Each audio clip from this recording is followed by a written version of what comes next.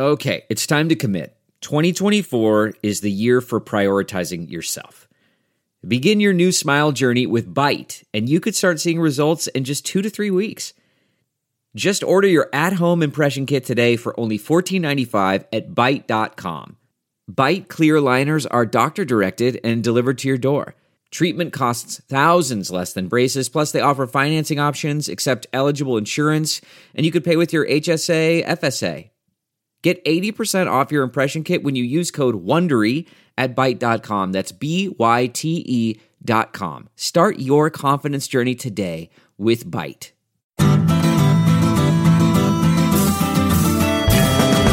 Welcome to the Sinica Podcast, a weekly discussion of current affairs in China, coming to you from the pop-up Chinese studio here in Beijing.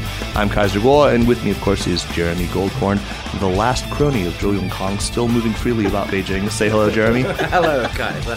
And I have to say, once again, just like last week, Beijing arranged a beautiful day for us to record the podcast. Well, this has 6 days of smog. Wow. Right, but this is because of the Party Congress. No, it's to counteract Ambassador Locke. Right. Or one of the two. Yeah. Man, banana peels. Also with me is David Moser, who I think Grand Mason of the Ancient and Accepted Scottish Rite Lodge over here in Sanlitore. Also academic director of the CET program in Beijing. Welcome, Brother Mason Moser. Thank you. Yes. It may be that you're listening to our podcast today on China File, the excellent website from the good folks at the Asia Society. Susie Jakes and Jonathan Landreth are running a veritable one-stop shop for contemporary China watchers, where the writings of many luminaries from all sorts of different branches of China studies, disciplines, and academia and journalism can all be found in one place. China File is the brainchild of Orville Schell, who is Arthur Ross Director of the Center of U.S.-China Relations at the Asia Society in New York. He is former professor and dean at the University of California, Berkeley Graduate School of Journalism, Go Bears, and the author of no less than 15 books on China. His latest, which was co-authored with South Korea-based historian John Delury, is one of the most widely acclaimed books on China of recent years. It takes its place alongside works like The Gate of Heavenly Peace by Jonathan Spence and Joseph Levinson's Liang Qichao in the Mind of Modern China as a book that looks at the way that intellectuals and leaders, in this case from the late Qing all the way through Xi Jinping, have responded to the challenges of their day. Helps us to much better understand the present and maybe even anticipate the future. So today, we are delighted to welcome Orville Schell to Sinica. Orville, great to have you here at long last. Great pleasure to be here with you three. And so I guess today what we really want to do is I'm sorry I don't have a funny intro for you. Well, praise the Lord. Yeah. Today we're going to talk about intellectual history in China and its modern fate, to make a reference to Levinson that hopefully some people will pick up on. But first I want to get you to talk a little bit about China File and the work that the Asia Society's done. Obviously the conflict here. We are on China File, and I contribute to China. I think we all contribute to China File. So to tell us a little bit about how it's been doing and where it's going, what we can expect to see. Well, it's great that you all contribute, and that was sort of precisely our hope, that we could create a site that would be something of a watering hole for everybody, and born of the recognition that there were a lot of interesting sites on China, but they tended to arise and fall. And they were often labors of love. Jeremy, you will certainly know whereof we speak. I do. Guilty. Guilty as charged. Very hard to maintain. So we thought if we could do one that would be a place where other sites could sort of rally and create a sort of a watering hole, all-purpose place for people who are interested in China, and attach it to some institution that had some hope of survival. It would be a noble thing to do. And so we've done that, and now really pleased we're just effecting a whole new partnership with Foreign Policy. So we'll be teaming up with them, sort of doing much China coverage with them and for them. That's great. That's really great to hear. So I guess I'm going to jump right into this. My own experience in China studies, I came to the formal study of China in I guess the fall of '89, and the role of intellectuals in China's politics, as well as the importance of understanding intellectual history and the relationship between state and intellectuals was it was stunningly obvious at the time. This was 89 after all. I thought it was really the key to understanding China. But part of the reason that I fled academia was my sense that intellectual history had it was sort of a career dead end for me. It was falling very much out of favor.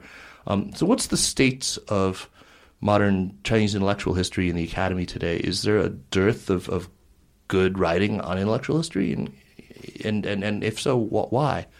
Well, I think, you fled once. I fled several times and returned. And I think, one of the tragedies of sort of China studies is that in many ways it's been captured by the social sciences and all sorts of sort of behavioral theorists.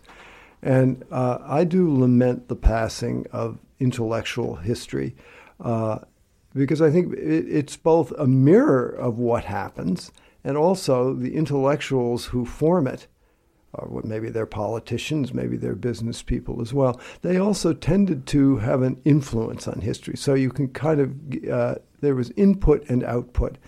And I think it's a tremendously effective way actually to draw people into history, because you do it through people who existed as human beings and who had lives as well as thoughts. So that was, anyway, the conceit of our book, Wealth and Power, to try to look at modern Chinese history through a whole series of sort of emblematic doers, thinkers, and activists to try to make sense out of how did we get to now? After 150 years of serial dead ends, cancellations, and, seemingly periods of history that seemed to go nowhere. So how did it add up? And that was the question we posed to ourselves. Another problem maybe is that it seems like the intellectuals, and not just the academia intellectuals, but the writers and the artists have at all times in the 20th century, and especially in the late 20th century, been at odds with or struggling for political causes against the government or for the government. And I think a general problem with Chinese studies overall is I think that intellectual history, the arts, literature seems to get subsumed under political science. Like film is another example that's always treated as political rather than artistic. It's never judged on its own merits. Look at Lu Xun, look at Ba Jian, look at almost any writer.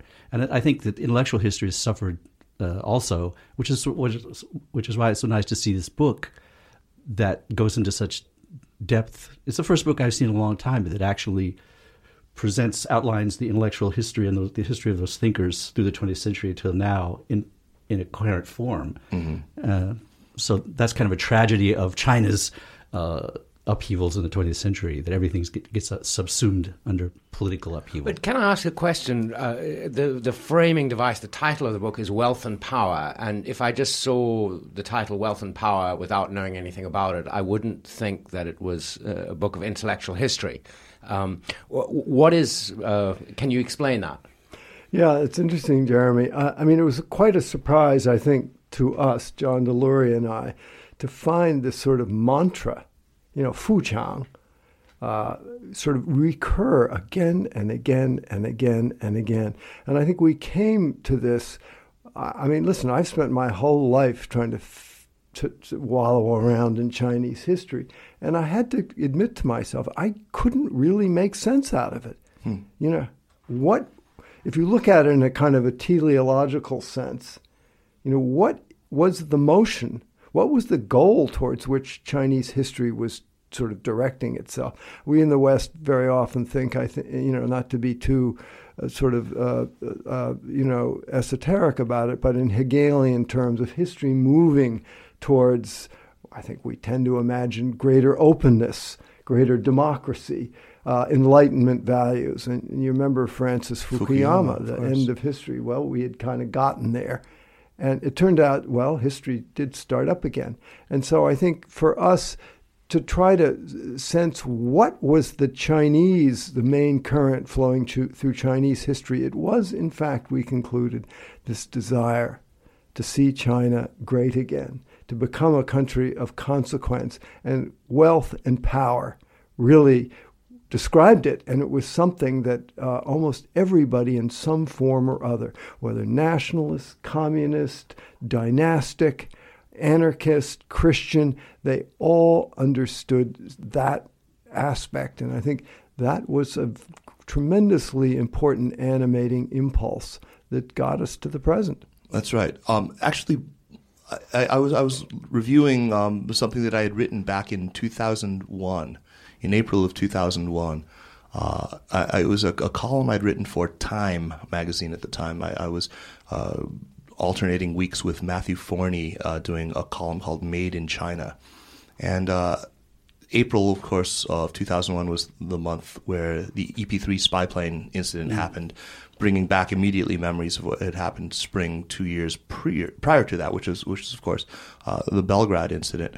And one of the things that I kept running into, people were always asking me about, was, how can these people, these Chinese friends of mine who appear to be so liberal, who are cosmopolitans, who embrace universal values, how can they, where does this strain of virulent nationalism well up from? And in explaining that in this particular column, I went directly to Fuqiang, to the concept of wealth and power, and explained that liberalism and nationalism in China, especially in the late 19th century and the early 20th, they developed in lockstep, that there were not thinkers. I mean, whoever you looked at, whether it was Chen Duxiu or Liang Xichao or anyone, their embrace of what we call liberalism was as a means toward decidedly nationalist ends and that any time you would see the means and the end come to conflict, the end would naturally prevail. It's what they're after, and so that's why when I picked up your book and I saw that it was in that, I mean, that it had sort of found that same idea, it resonated so much with me. For now, when we look at the last 170 years or so of Chinese history, from the Opium War, I think one of the recurrent things that we talk about is sort of contested visions of modernity. So one of the questions I have for you, it seems to me that like Western historiography, and not just Western, but I'm also thinking about Chinese historiography, sort of the meta narrative of history. It is teleological, or we don't seem to be able to escape that. I want to talk about all the different writers that or the different thinkers that you include in this. But I also want to say, you're somebody who has raised this idea of the problematic nature of our teleological historiography. How we tend to not be able to escape this idea that.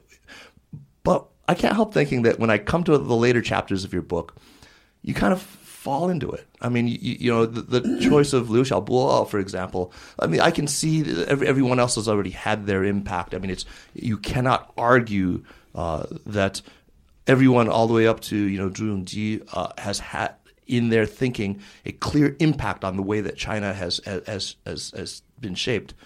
But when you get to Liu Xiaobo, it's almost more wishful. Or how would you answer that criticism? Yeah, that's an interesting observation. I mean, I think I look at it this way, that up until roughly now, I would say the primary sort of impulse, but there were exceptions, that animating most people was this real desire that you have properly, I think, identified, fired by nationalism, to see the nation become great again. Mm-hmm. Now, that's wealth and power. Now, I think you could also say that we're arriving at a point where China has acquired a good quotient of wealth and power. So once it's acquired those goals, then, in a certain sense, history may start up again in some slightly different way. That then may be, and this is why we included Liu Xiaobo, then it may be that we head off in a more Hegelian direction. So you may say I'm having my cake and eat it too, but this is to say the last 70 years, I think, we're headed in the direction of strong nation, which required wealth, power, and nationalism. Once that is accomplished, it's not quite yet, and there's still a great deal of insecurity and a great deal of victim culture aloft in the land, then maybe these other impulses for a more open, just, fair, democratic society. Maybe history will kind of get back on the old Hegelian teleology again. I don't know, but we certainly wanted to open that door at the end. Okay, that's a fair and reasoned answer. Can I just mention something that has been a thread through other podcasts we've done, and which Orville's book sheds light on, which is the relationship of the Chinese intellectuals toward democracy. And I think one of the interesting frameworks of this book that I got was of democracy as being something that was in the air, and something that is being talked about even now in the halls of Zhongnanhai and stuff like that. But what's interesting is that they tend to treat democracy not as an abstract ideal or as a principle, but as a tool of governance to be used to achieve wealth and power. Right, it's such a powerful nature. That was such an eye-opening awareness for me, because we had talked in this podcast even about the Chinese attitude towards democracy. And you want to talk about that? Yeah, I mean, I think you're absolutely right that the striking thing as you go through all this history and you look at the various schools of thought that enter, it's like trying on suits of clothes. Yes, right. They put them on, they look in the mirror, this is not quite right. Take them off, try something else. It's very utilitarian. And I think there is an aspect of that that's striking. And, for a while it seemed like democracy was the tool which would bring wealth and power. The Industrial Revolution. Because the West had it. Right? The West had it. So how did they get it? Well, maybe it was democracy. So there was a burst of enthusiasm for that. Then Leninism came along. Gee, this looks pretty good. Strong state, one party, ideology, discipline. Then that kind of crashed and burned. And then you have Deng Xiaoping, and he says, well, how about a little capitalism? Let's have a go at that. And now I think we're heading off into some new territory with Xi Jinping. It isn't quite clear what the model is, but it's still very utilitarian. Could I just add one other example? Is I can't imagine a culture that for many thousands of years, its cornerstone was Confucianism, which then under Mao was totally repudiated and dead and buried. And then they brought it back again. That's just astounding. Yeah. Well, they're trying, right? They're trying, yeah. To the chagrin of some. Poor Confucius. Yeah. He's been exhumed many times, reburied.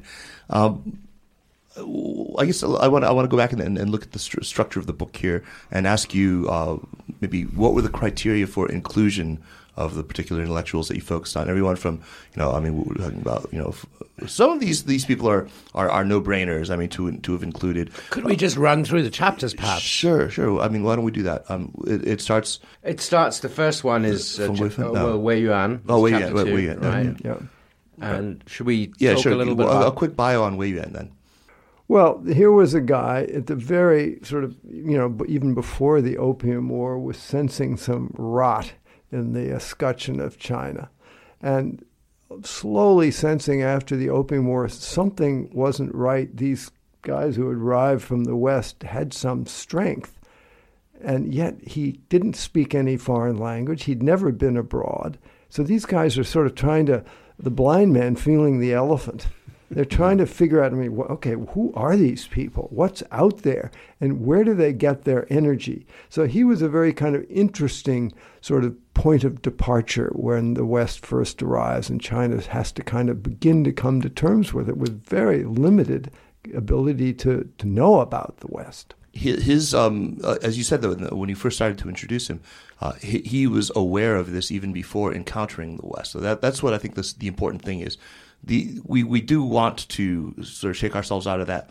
It might be, a cursory read of your book might think that this is still all about response, which is a decidedly unpopular a way to approach modern Chinese history now. I mean, now everyone will tell you that this was sort of, the last straw, rather than the response to the West wasn't the only defining.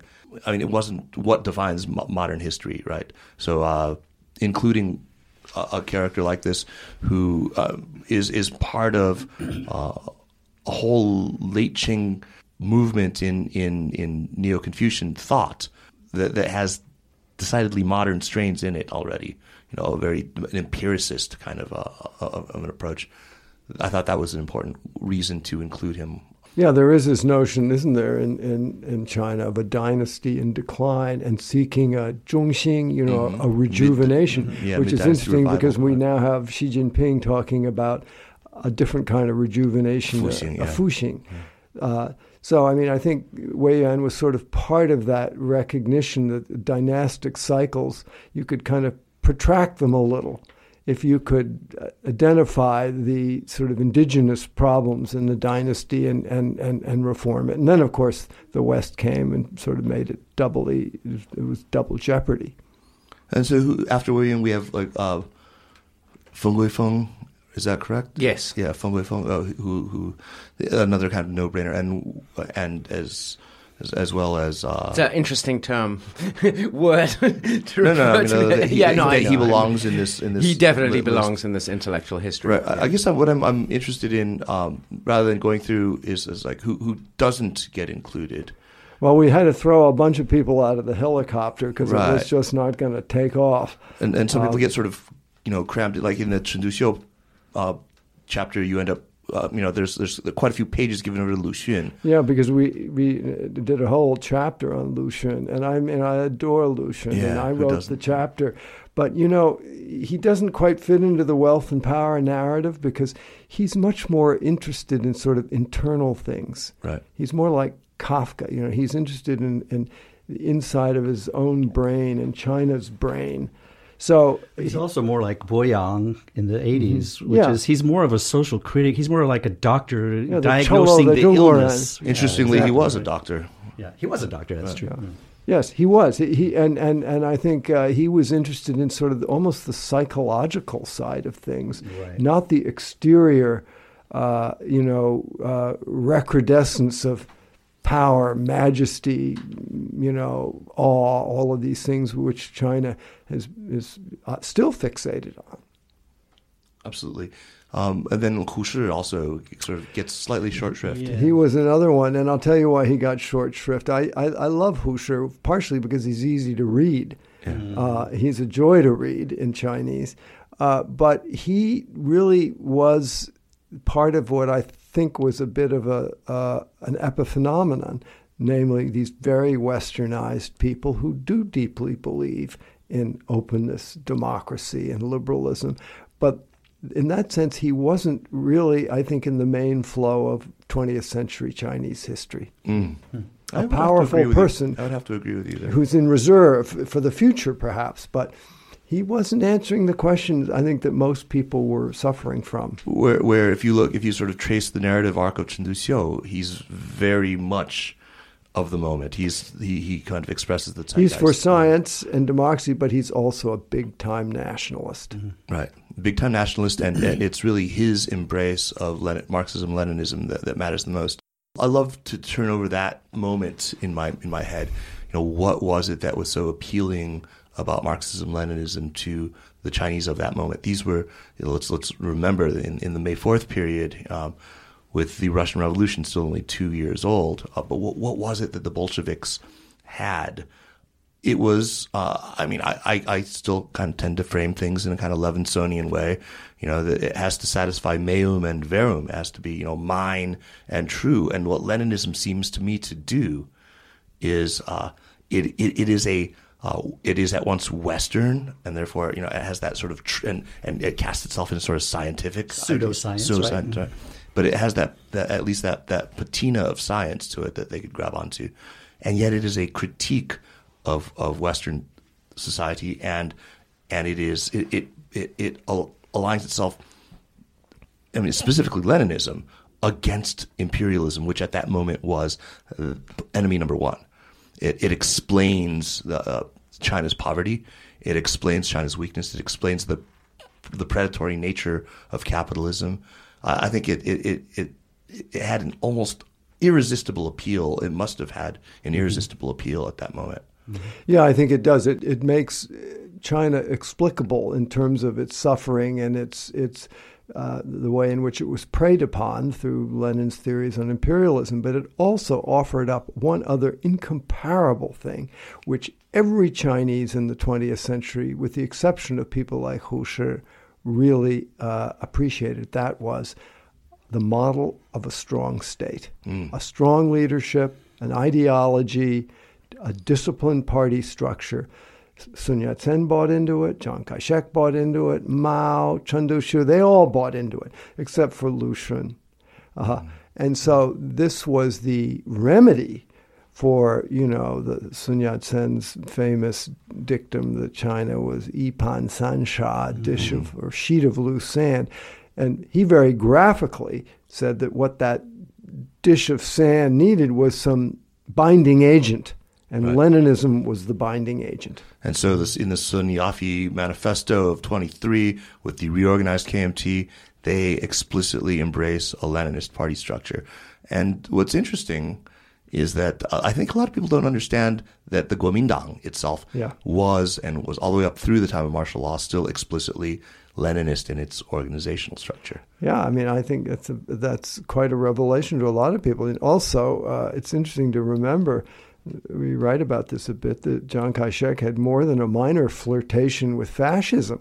Let's talk about that a little bit. I mean, because that is another, that certainly has, it would have a lot of appeal. If you look at Mussolini, you have once glorious nation, you have that kind of reactive nationalism having been, trodden upon, these appeals to sort of the militarization of society. Jiang is a Huangpu Academy graduate. Tell us a little bit about Jiang and his fascist flirtations. Well, I think he too looked at the sort of piteous state that China was in. This is he launched the Northern Expedition and more or less unified it, making deals and conquering a few warlords. But still, it was pretty ragtag bunch of disaggregated pieces. And I think he felt that the sort of symbols that fascism offered of a strong, kind of exciting leader with lots of medals and mining certain sort of traditional, Hitler did this very nicely, the whole thing about sort of Teutonic myth, and Mussolini did too, that he found that quite appealing as a way to bind up China into a new whole with a big, strong leader. And, all these guys wore these absurd uniforms, just bedecked with medals and Prussian hats with feathers sticking out of them. This was all an effort to make a leader significant enough, I think, to sort of draw the loyalty of the Chinese people back into something that was sort of reconstituted as a nation. Don't you think there's some little echo of dynastic yearning here also? I mean, even Yuan Shikai, dressed up like an emperor, and the fascism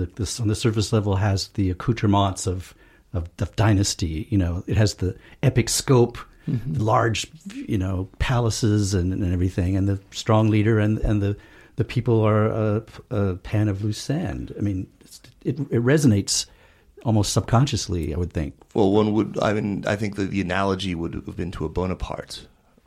Yeah. My sense would have Yes, I mean, he certainly made France grand. And we remember that when Chiang Kai-shek came to power, he had this great vision of building a new capital, and did, in Nanjing. And, grand boulevards copied from Napoleon in France and Washington. And he had the whole damn thing laid out in a kind of an incredibly grand way.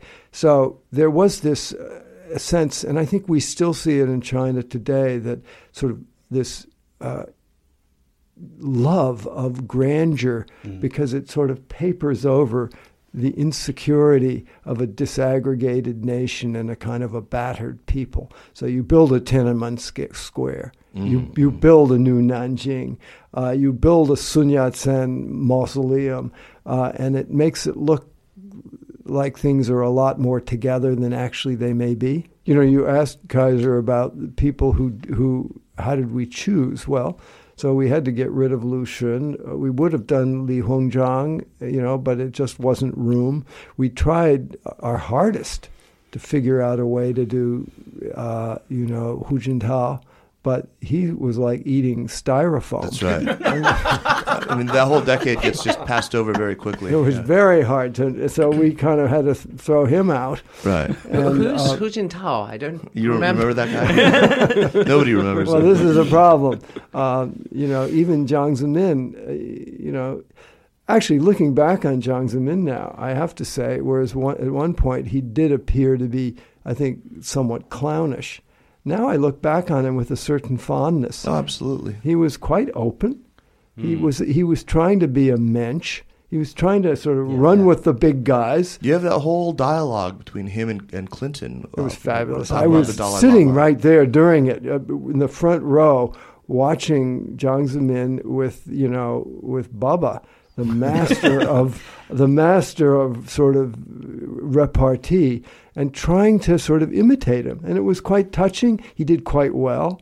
And looking back on it, I'd have to say there isn't a snowball's chance in hell that Hu Jintao or Xi Jinping would risk such a wager. Yeah. Xi might. Well, Xi has got this reputation for trying to be, a man of the people, and he's eating at the local restaurant and everything. But Jiang Zemin was getting out his guitar and He singing had a Elvis. bit of a sense of humor about himself, which He did, does not seem to have. He really did. And he wanted to be like a normal person, a normal leader. Yeah. He didn't want to just be this sort of mysterious wizard behind the veil. Support for this week's show comes from Brattle Street Educational Counseling. Stressed out about college applications? Brattle Street Educational Counseling can help.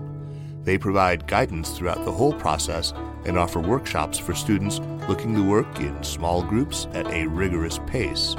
The workshops include hours of one-on-one attention. From college essays to standardized test prep to interviewing and applications, Brattle Street offers support for any student. Brattle Street, BRATTLE Street.com, helping you get where you want to go. So I have a little bit of a beef of late. I'm somebody who believes very much that the interaction between the intellectual and the state is sort of the driving piston of Chinese politics. That it's that relationship between the pen and the sword. If we assume that to be that may sound very elitist to a lot of people there, but I really do believe it to be the case. And I also believe that, as a result, it's very important to understand intellectuals in China today. My beef is this, that I have a sense that people who are writing the first draft of intellectual history are ignoring entirely a whole very, very important, I hate to use the word, sort of silent majority of intellectuals today. They're instead conflating the idea of dissident and the idea of intellectual, that you can't be an intellectual if you aren't in active opposition. And I admit that I was a little, as flipped the pages of the book and realized that say Wang Hui was not included, or that there weren't more establishment intellectuals. There wasn't anybody sort of in there who argues the intellectual position for let's take the grand compromise. Let's because that is a sensible position for somebody who seeks wealth and power. The stand-in there would be Zhu Rongji. Yeah. But do you feel that it's kind of unfair? Would you agree, first of all, that there's this conflation of activist, dissident, and intellectual in the minds of a lot of, say, journalists today? Yeah, I think it's true. And I think, the truth is the intellectuals who become sort of spokesmen or make the case for the status quo and for the powers that be, they're finally not very interesting because they don't exist really in a state of tension with anything, unless they're in a debate. So they too are hard to write about. Right. So I think you didn't want to put Eric X. Lee in there. no, actually, I find him pretty interesting. I do too. And making as good a case as you can make, which isn't a bad case at all. I mean, I have to say, I am a big-hearted Democrat with a small d, but I look at what's going on in the Ukraine and Egypt and Libya, and I got to say, a lot of these springtimes, they skipped summer and fall and head right into winter. Right. Mm-hmm. But Kaz, I don't think you can really. I mean, that's you're talking about something you feel generally, but in terms of this book, Orville and John's book, I mean, post-revolutionary China, we have Mao Zedong, Deng Xiaoping, Zhu Rongji. Right, but these are our political leaders. These aren't the deep thinkers, right? Well, so two other people that finally had to be reduced to a few pages. One was Wei Jingsheng, obviously not an intellectual, arguably. I mean, no, but he fits your billing of a anti-state intellectual for sure, and someone who was bringing up democracy again, not as a tool for wealth and power, that's right, but in principle. Right? Exactly. And Fang Lizhi, the same thing. Yeah. He was another one who believed in democracy, not because he thought it would make China wealthy and powerful, but just because he was a kind of an idealist, and he actually believed that human beings deserved to be free. Right. And that's certainly not in the tradition of utilitarianism. I got to know him at Arizona because his building was actually, his atmospheric sciences building was right next to the Franklin building where the East Asia Study Department was housed. So I saw him a lot and we chatted. I mean, I don't know that he was China's Sakharov, but... no, but he was as close as he got to somebody who was trying to think about... he'd go to Europe and he'd go to Florence and he would look around and, he was sort of as broad-minded as a scientist kind of got in China. In China at the time. One thing that I wish I could have seen in there would have been one of the many thinkers from the 1980s who were looking very deeply at neo-authoritarianism, which turns out so technocratic neo-authoritarianism was that was the buzzword of the day in the 80s. So you had like Wang Ruoshui, Wang Werang, people like that who might have been candidates for inclusion. Did we look at those types? That's an interesting thought. I knew both of those guys, and I knew something about them, of course. But it would have been interesting to include one of them. I think they both had rather bitter ends, very, despite their authoritarianism, and that was a school of thought that in the late '80s had a brief flourishing, and then its major spokesman Zhao Ziyang ended up getting cashiered himself and put away in house arrest. I might add on none other than Fuchang Hutong. Right. I thought it was yeah, exactly. No, there's a poignant moment in there. It's because people forget that it was actually Zhao who delivers the excommunication essentially of Fang Lizhi. That's right. Which I thought was that was a very poignant moment in the later paragraphs or one of the later chapters. Can I ask? But before you get off of intellectuals, can I just ask Orville a question about intellectuals? Of course. I don't know as many and never knew as many as you did. But when I was at Beida in the 80s, I would meet not famous ones but intellectuals, and it always struck me that there was a lack of the kind of Chomsky type of intellectual that had a feeling and resonance for the common people and for social justice. Whenever you would talk to them, they would have a kind of contempt for the people, especially when you would talk about democracy. They would point out there and say, look, you expect those people out there to be able to understand democracy? They're 素质太低, they're peasants. And does that strike a bell with you? I mean, well, that's very Chinese, isn't it? I mean, it's the traditional role of an intellectual was to be, not sort of elite. They're very elitist. They were very elitist. Deeply. I mean, and this is why Mao Zedong hated them. Well, he got snubbed by them when he was working in the Beida Library, true. And he never got over it. Yeah. So, I mean, he thought intellectuals were just completely useless. So, just partially selfishly, next week I'm going to be interviewing at the Bookworm Literary Festival Jonathan Fenby, who's just written a book. Oh, great. Yeah. A book called "Will China Dominate the 21st Century?" You've just completed this book. You've obviously it's set you in motion, as say you sort of now see the broad outlines of history across the last 170 odd years. Will China dominate the 21st century? Kaiser, I've got to tell you, I think ever since 1989, when I don't know if you guys were there. I was here. Yeah. I was here. Me. I mean, I don't think there's one of us who thought after that they'd ever get the genie back in the bottle. Right. Mm-hmm. But they did. And I think many of us during the ensuing 20, 25 years would think over and over again, this shouldn't work. But somehow it did. I mean, work, whatever that means. It went on, and it did pretty damn well in actuality. So when you ask, will China dominate the world, I think you have to ask yourself, well, first of all, we're not very good at predictions, so probably better not to wager an answer. But second of all, whatever is going on, a lot of it is very counterintuitive. Yeah. Absolutely. So it makes it very hard to judge. I continue to think that there's so many contradictions and fracture lines and problems inherent in this whole proposition that it shouldn't work. And that makes me think, well, maybe they're coming up against an inflection point. But then I'd thought that numerous times before. Who hasn't? Yes. So what do we do with that? I'm not sure I can answer. Muddling through doesn't mean dominating the century, of course, but and then we have to ask the question: does China want to dominate?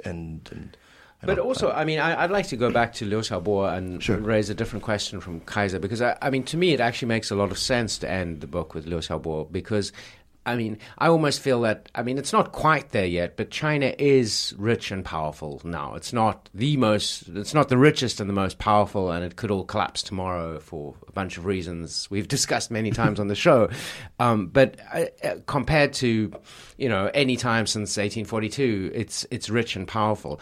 And my daily sort of both existential and just philosophical quarrel and query with China is, okay, you're rich and powerful now, so what are you going to do with that? And to me, Liu Xiaobo is a person who, whether you like his writings or not, but his treatment here and the treatment of his wife suggests to me that there's not really an answer to that. What else aside from being rich and powerful? Is that it? Is that all Chinese culture is going to offer the globe?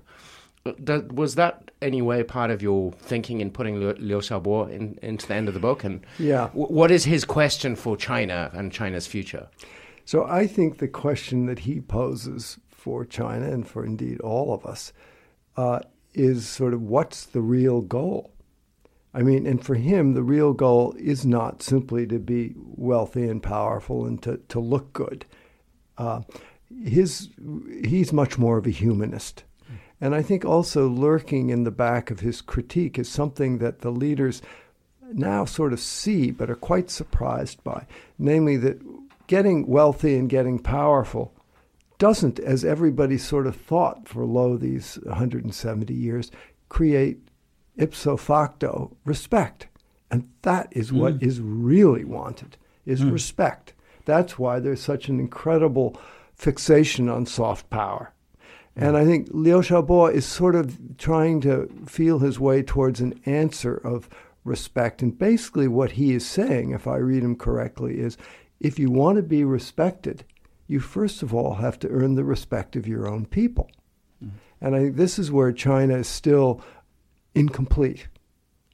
And so in a certain sense, his answer is, justice does create a kind of a respect of your own people. And until that can be brought home, the most yearned for aspect of the whole 20th century sort of struggle, which is to be respected by the world, is still elusive. And it is very galling, I think, for these leaders to find it can't be had by control alone. So, I mean, it's not something that's directly addressed in your book, but China's fixation with humiliation at the hands of imperial powers, beginning with the Opium War, and, certainly it's shaped the PRC's attitudes and its policies toward the end, toward its non-Han ethnic groups that are within the borders that it essentially inherited from the Qing Empire. Can you talk a little bit about how these attitudes are playing out now? That is, China's ideas about historical oppression at the hands of imperialist aggressors, and its own thinking with its own obsession on separatism and that sort of thing. We're witnessing some real horrors, self-immolations in Tibet, of course, and then the terrorist attacks in Kunming that just happened a few days ago. How do these two things relate, or do they? Yeah, I mean, it's sort of ironic, isn't it, that a country which wove a fabric of anti-imperialist critique and of victimization by superior powers, stronger powers, should be elaborating a similar syndrome over some of its minorities, whether it's in Xinjiang or Tibet, most notably. But of course, it makes sense also that it regards these as the sovereign inviolable borders, and that's why it's particularly prickly when it comes to the old enemy meddling again in our internal affairs by its definition. But yeah, the irony is certainly there. That's very powerful too. I mean, anything where there's meddling just gets China's back up. But I do think that there is a terrible tendency that every country has to be mindful of, that if you've been oppressed, it's very easy to prove that you have turned the tide by putting the shoe on the other foot. And I think it in some very cryptic way that very few Chinese would care to acknowledge, it may give a certain satisfaction to have a few benighted minorities to whom you are bringing civilization, just as the missionaries once thought they were bringing civilization to the heathens of China. There's a lot of complicated things going on here that Right, absolutely. Let's look at some of the things that have happened in just a few days since the horrible attacks. The whole controversy over the T word, over the alleged failure of the U.S. media to call it terror without the sneer quotes, without the scare quotes, in the immediate aftermath. Now, of course, there are plenty of reasons that Western journalists will give. They'll say, well, look, our editorial policy is just avoid that word when you can. That's Reuters.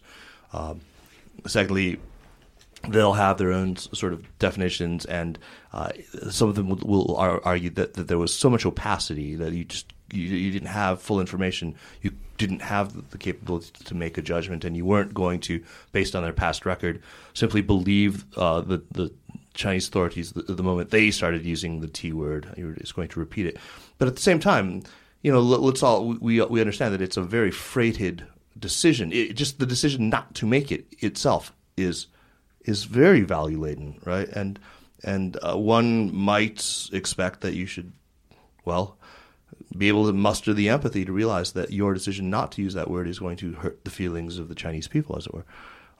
Where do you guys all stand on that particular issue? Look, I grew up in a country where anyone fighting against apartheid was a terrorist, so I've never liked the word. I think I've always found it a word that is abused more than it's used usefully. I couldn't agree with you more. I mean, I hate the word. The global war on terror. I think that the Chinese government putting out editorials, like today there was one in Xinhua, crowing about the fact that now the quote marks were gone from the Western reports, whereas maybe it would be better to obsess about other things connected with this attack. So for me, I sympathize with the idea that why should yellow-skinned lives be worth less than white-skinned lives, essentially, and it's not terrorism when it happens to Chinese people just because the government is one way or another. I do sympathize with that, but on the other hand, I just think that making such a huge fuss about that is, who Look, cares? the anger of this didn't come from the state media. The anger over it came,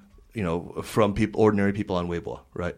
That's where let's be clear on that. I'm not sure about that. I think the state media reported it first, Kaiser. No. I'm not sure about that. Immediately afterward, you started seeing these comparisons going around, and these were being made by ordinary netizens. Terror is one of those words that draws the line. When you use it, then it suddenly draws a certain line. You remember the problems Obama got into supposedly because he didn't use the word terror in conjunction with the Benghazi attack.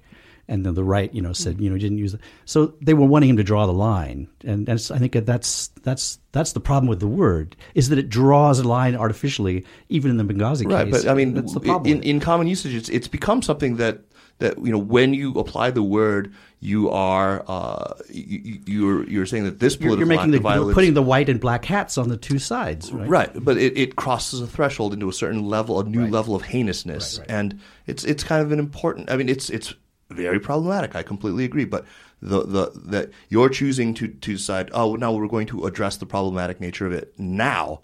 That is problematic too. I didn't think it's just but I think we should ask Orville what he thinks about this. I was hoping an equal participant. He would explain.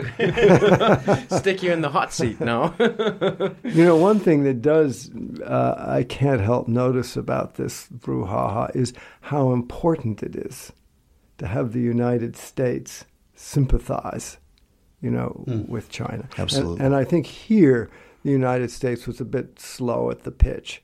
It could have said something early on. We're not sure what happened, but it's a horrendous loss of life. And we're tremendously regretful and sympathetic and share, pain that Chinese must be feeling. And then later on we can figure out who did it, whether it's terrorism or not. But I think, there still is this abiding, even though China puffs itself up and pretends like it doesn't care, it still really matters. Oh, deeply. Mm-hmm. What the West, the West, not so much Japan because they're sort of over the edge anyway, thinks about China. And this kind of, I think, gets back to this notion of, do you even respect us enough to sympathize with us when we get killed? That's true. I think one of the top headlines in the top box on Xinhua's website today was something along the lines of "International community removes quote marks from terrorism." Basically. Well, I'm glad they did. I'm personally. But you can be sorry without saying this is a pack of Muslim terrorists. I mean, anyway, it wasn't. But I understand Washington had a huge snow and ice storm. It was the weekend, and when they finally did get around to saying something, I think they had to do it by phone because no reporters could get to the press conference. Between ambassadors right now, and it's Right. Another issue for me with Kunming. There were a lot of people, and we could have expected this, of course, that in analysis in Anglophone media afterward, you saw a kind of perfunctory acknowledgement of the monstrosity of the event. But then now let's look at the real reason. That's fine, right? Let's look at the real reason. The perfunctory nature of it, which I thought sometimes was hollow, bothered me. But what bothered me worse was when we did get to analysis of root causes, the narrative was entirely around Chinese repression, as though everything that has happened in Xinjiang has occurred in isolation from the radicalization of much of the rest of the Islamic world. And there's like this almost deliberate effort to say, pretend, it's there in the subtext when you deny the East Turkestan Islamic movement's existence. It's there in the subtext when you say, we're outside forces. No. When you sneer at the Chinese outside forces explanation. And it's bizarre. I looked at so many of these analyses. Alongside that, there's a necessary couple of paragraphs talking about the problems and they are very real problems of minority policies. Why wasn't there a paragraph that talked about the rise of Islamic nationalism everywhere else? I'm going to invoke Levinson again.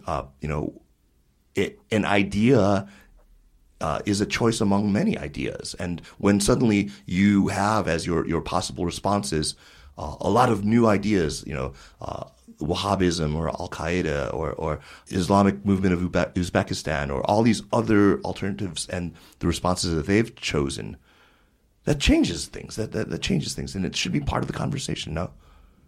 Yeah, I mean, we've seen a little bit of this in Syria, when suddenly the Al-Qaeda starts showing up on the side of the freedom fighters, and they make everything suddenly gets quite confused. And I think in China here we have a bit of the same thing. On the one hand, we actually may have some rather wild and crazy Islamic fundamentalists acting out, but at the same time, you do have an unpleasant situation of sort of Han domination in Xinjiang. It's very hard to sort these two things out. Right.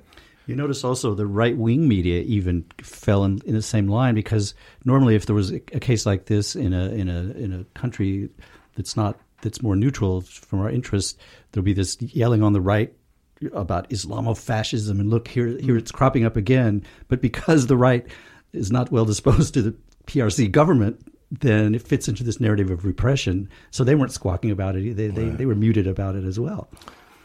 Not that I would, ordinarily take comfort in the Fox rights. News. Yeah. But I do think this is also another case of the Chinese government's extreme lack of communication skills and the planning around the communication of this. I mean, for example, this event, it happened within 24 hours. Xinjiang separatists were blamed. Then there were police photographs of a T-shirt that had a Uyghur script on it that just said Uyghur with a black T-shirt. That's all it said. That's all that was visible. Well, on the front of it, that was all that was visible. It was in Arabic, actually. Arabic script, but apparently script, it was yeah. Uyghur, and it said Uyghur. And that was given as the evidence that it was Islamic separatists. And then within, what is today? Tuesday, the actual headlines were Xinjiang, what was a terrorist case solved. That was an actual headline on Xinhua, which then created another quote mark situation, which I think you observed somewhere on the internet I saw, where some Western media outlet said, put the solved in quotation marks, quoting Xinhua. But it seems, I think, to the outside viewer, if you can solve a case like this in 2 days, it's solved. Now we know everything. It's done. It doesn't lend credibility to your cause, and it makes the outside observer think, well, there's something a bit fishy here. Sure, I understand. But you should also understand that so much of what was done entirely for a domestic audience. Solved was sort of to try to allay further fear, panic, and Fine, but then the international audience has no reason to take it seriously if it's propaganda. I mean, that's what their problem is. Yeah, I think that's why there are not more people you're right sympathetic there. with you. You're And right I'm there. not debating your moral position. I'm just saying they have a structural problem in not understanding international communications. Once again, the very ambivalent nature of censorship came into play. In 2009, there was a lot of debate over. There were some people who said it was right for China to try to play down ethnic tensions and try to prevent pogroms against Uyghurs by preventing people from sending text messages, or they deemed would inspire vendettas by Han Chinese against their Uyghur neighbors. They did the same thing this time for the first 12 hours, at least, after they prevented any mention of the word Uyghur, of Xinjiang, no geographic attribution. They had plenty of pictures of the victims, but no photos or video of the perpetrators. Nothing that would signal that this was work done by Uyghurs. And my understanding of it was that was deliberately undertaken to try to prevent kind of retributive acts. What do you think? Do you think that there was no opinions? Okay, I don't know. Let's just leave that one hanging there, and move on to recommendations. Orville, thanks so much for coming in. Do you have something to recommend that you could share with us? Well, there are two books that one has just come out, which I thought was quite interesting. Emily Parker's book, Now We Know Who Our Comrades Are, which is about the internet in Cuba, Russia, and China, and sort of netizen culture in each place. I found that a nice book. And then I had occasion to read an advanced copy of Evan Osnos' new book. Oh, you lucky son of a bitch. Yeah, which is not out good? Yeah, it's very nice. Wow, great. I liked it. I think it's going to, we all have this dilemma of people constantly asking us for a book list. Right. What should I read when I go to China? Mm-hmm. And I always draw just a colossal blank. I never can remember what to recommend. But Wealth I think, and Power. This great that would be, shall I say, a little self-serving. I've got my list. But I think Evan's book is a kind of a nice general evocation of things that one could recommend for, okay, this is like eating some kind of a meal in a pouch. You get everything, all of the major food groups in it. he discovered, he found, I think, the great organizing concept in ambition. What better word could you have organized a book about late 20th, early 21st century China around? That's wonderful. Yeah. But of course, ambition is it is so present, but of course then one wants to know, where did it come from? Because it wasn't so long ago. It comes from the word search for wealth and power. Well, I think it does in some ways, but it wasn't so long ago that China was an utter basket case, completely bereft of any ambition, at least collective ambition that manifested itself in any effective way. Jeremy, so this is quite a stunning turnaround. Back then, you and me were drinking a lot of beer on Sanlitun. Yeah. That's well, right. I'm going back a little before. Yeah. You don't have to go that far back, though. No. In the mid-'90s, things were still pretty slow. Yeah. That's great. I can't wait to read that. And that's probably the one that I'm looking forward to most. David, what do you have for us? I'd like to recommend a book by the entire oeuvre of a scholar named Anne-Marie Brady, who's Australian, and she's got a great book called Marketing Dictatorship, Propaganda and Thought Work in Contemporary China. And do you know her or of her? I do know her work. I haven't read this book. Yeah. Is it out yet? It's out. It's been out for a while, I haven't What's as someone who has done some work in state media, CCTV, she's a very careful scholar, and it's very geeky. It's not a popular book, and it's not a popularizing book. But it's very thorough about the mechanism of state media, broadcast media, and publication media. And if you want to really understand the nuts and bolts of how the hierarchy of how the censorship apparatus works, this is the book. It's very, very good. It's very solid. And all of her, she's very prolific. She has many articles about media and control, and they're not fun reads. They're not like, they're scholarship in it, but they're very valuable, I think, and people need to spend more attention to them, I think. Jeremy? Well, I always tell our guests, much to your chagrin, that they can recommend a tweet if they like. And I will recommend a tweet, but also another thing. It's like a full night's work. Sort of this offering. Yeah, right.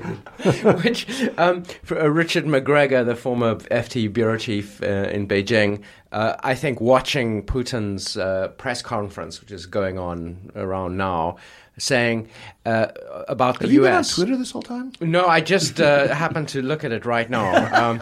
Americans, Putin said, they sit there across the pond, and sometimes I think they feel like they're in a lab and performing experiments on rats. Anyway, I think that's quite a good way of looking at Chinese and Russian view. Concur with the metaphor of rats in Russia. But my serious recommendation is a website called East by Southeast, which is a blog. My God, you just took my recommendation. I did. Cool. Okay. Well, it's a blog that I've been aware of for some time, but made myself reacquainted with recently because it's. I think most of the writers are based in Kunming, and they cover Yunnan and Southeast Asia. And today or yesterday, they published your Kaiser's Facebook post about some of the issues we've been discussing about the use of the word terrorist, etc. And lots of other stuff about Kunming and Yunnan and Southeast Asia and the interaction. Well, their time has certainly come. Indeed. Yeah. Brian Eiler, who works at IES, was a colleague of Jeremiah Jenny. He's the guy in charge of that. He's a terrific guy, by the way. So you've taken my recommendation. Sorry. I've got another one, Hattie, though, that's related to our main topic today. That's a book called The Chinese Enlightenment by Vera Schwartz. Oh, Yeah, it's a You great guys all book. remember that? Yeah. Okay, so It's really good intellectual history. yeah, it's first-rate intellectual history. It's about the May 4th New Culture movement, and really goes in considerable depth. The companion volume, I would say, is Zhou Zedong's The May 4th Movement. So these two books, if you read them next to each other, you'll know all that you need to know about I think the most pivotal, important piece of China's intellectual history, the touchstone. Everything that's happened since is sort of in reference to that. You can't understand things like, Heshang River Elegy or, everything that happened in 1889 without an understanding of the May 4th movement and the New Culture movement. True. So Vera Schwartz and the Chinese Enlightenment. Well, thanks. Thanks again, guys. David, Orville, great to have you. I mean, next time you're back in town, you're welcome. Thank you all. And Jeremy, great man. And we've got, like I said, a terrific bunch of shows lined up. Next week, I think we have Mark O'Neill coming out to talk about the Chinese Labor Corps in the First War, and that's going to be fascinating. First World War. The First War, yeah, the First World War. Of course, We just call it the First War. the Great War. I call it The Great War. the war to end all wars. And I'm going to be talking to Pankaj Mishra. Jeremy is going to be talking to Adam Minter. I'm going to be talking to Jonathan Fenby. All of this stuff is going to go up online on Sinica, so stay tuned. And we'll see you next week. Take care.